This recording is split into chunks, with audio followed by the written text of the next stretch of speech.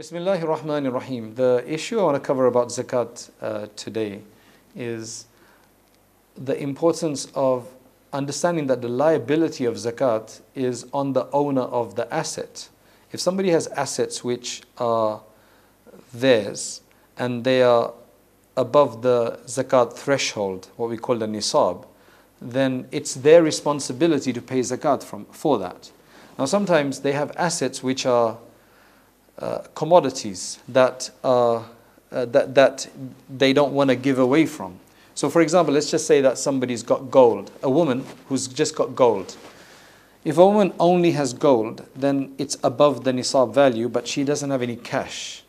Then a lot of people are in this conundrum that where they're going to pay the zakat from because they've only got gold. Well, the gold is a commodity, the gold is valuable. What they really should be doing is they should be selling off some of that gold to pay off the zakat for that. That's their responsibility. They don't have to do that. They can borrow the money, right? They can borrow the money and then pay that on behalf of somebody. I'm hearing that there's actually many wives who essentially force their husbands to pay it, or strongly encourage or compel their husbands to pay their zakat every year. So the husbands are paying the zakat of their wife's gold every year. Again, if the husband agrees to do that, there's absolutely nothing wrong with that. But they can't be compelled. That's what I want to mention.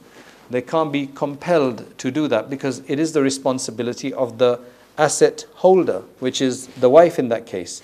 And I know it sounds difficult that sometimes you've got heirloom jewelry or some sentimental value. You don't want to sell it. Then I guess the other option would be that you borrow some money and then you pay off that.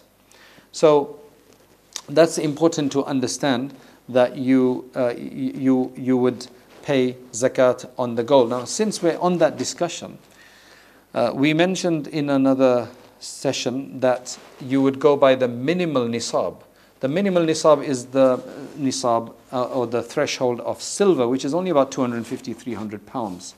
If somebody has gold that's worth 2,000 pounds nowadays, where the zakat quantum is actually is about 4,000 or 4,500 pounds, then that means they don't have the nisab of gold, but they've got more than the value of the nisab in silver.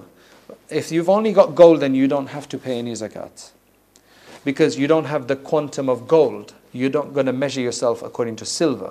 However, if you have that gold, which is less than the threshold, but you have some cash or any other assets with it that are zakatable, then you'd have to look at the whole thing together. And if that whole thing together goes over the silver, the lower nisab, then you'd have to then pay even on your gold along with your money. So the only time that you benchmark it according to the gold nisab only is when you only have gold and nothing else together. So again, the liability of the zakat of the gold is on the holder of that gold or any other asset, whatever that is. Of course, their father, their husband, their brother, somebody else can help pay for it if they're willing to do so, but you can't oblige anybody to do that.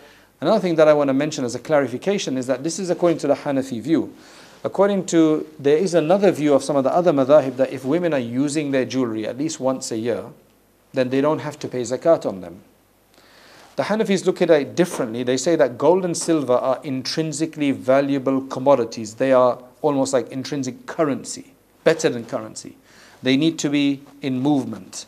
And that's why whether women wear it every day or not wear it at all, there is zakat on it. I just want to mention this because sometimes online and so on, you'll hear from someone that, you'll hear a fatwa, etc., saying that if you wear your jewelry, you don't have to pay zakat. That I believe maybe in the Hanbali and the Shafi'i schools. So what happens in them, in even the women who don't like to wear jewelry all the time, but they have some jewelry pieces, is that once a year, they will basically, before their zakat date or whatever, there's like the special day, right, that they will take out their jewelry. I'm not saying all women do that, but some may do that. I've heard of it, right? That they will take out their jewelry and they'll put it on that day and they'll wear it, and that will be probably the husband's Eid for the husband's Eid day for them, right? When their wife wears all that jewelry, and that's just to justify that they're wearing it so that they don't have to pay zakat for it at the end of the year if they're using it. But in the Hanafi school, it's very clear whether you use it, you don't use it, you use it every day, you still have to pay zakat on pure gold and jewelry and pure gold and silver, and the gold must be over 50% gold, 50% over 50% gold. So that means 18, 20, 22, and 24 karat gold is what your zakat on. Anything less than 14 generally the stronger opinion is that you do not pay zakat on less than that. Jazakallah khair. Assalamu alaikum.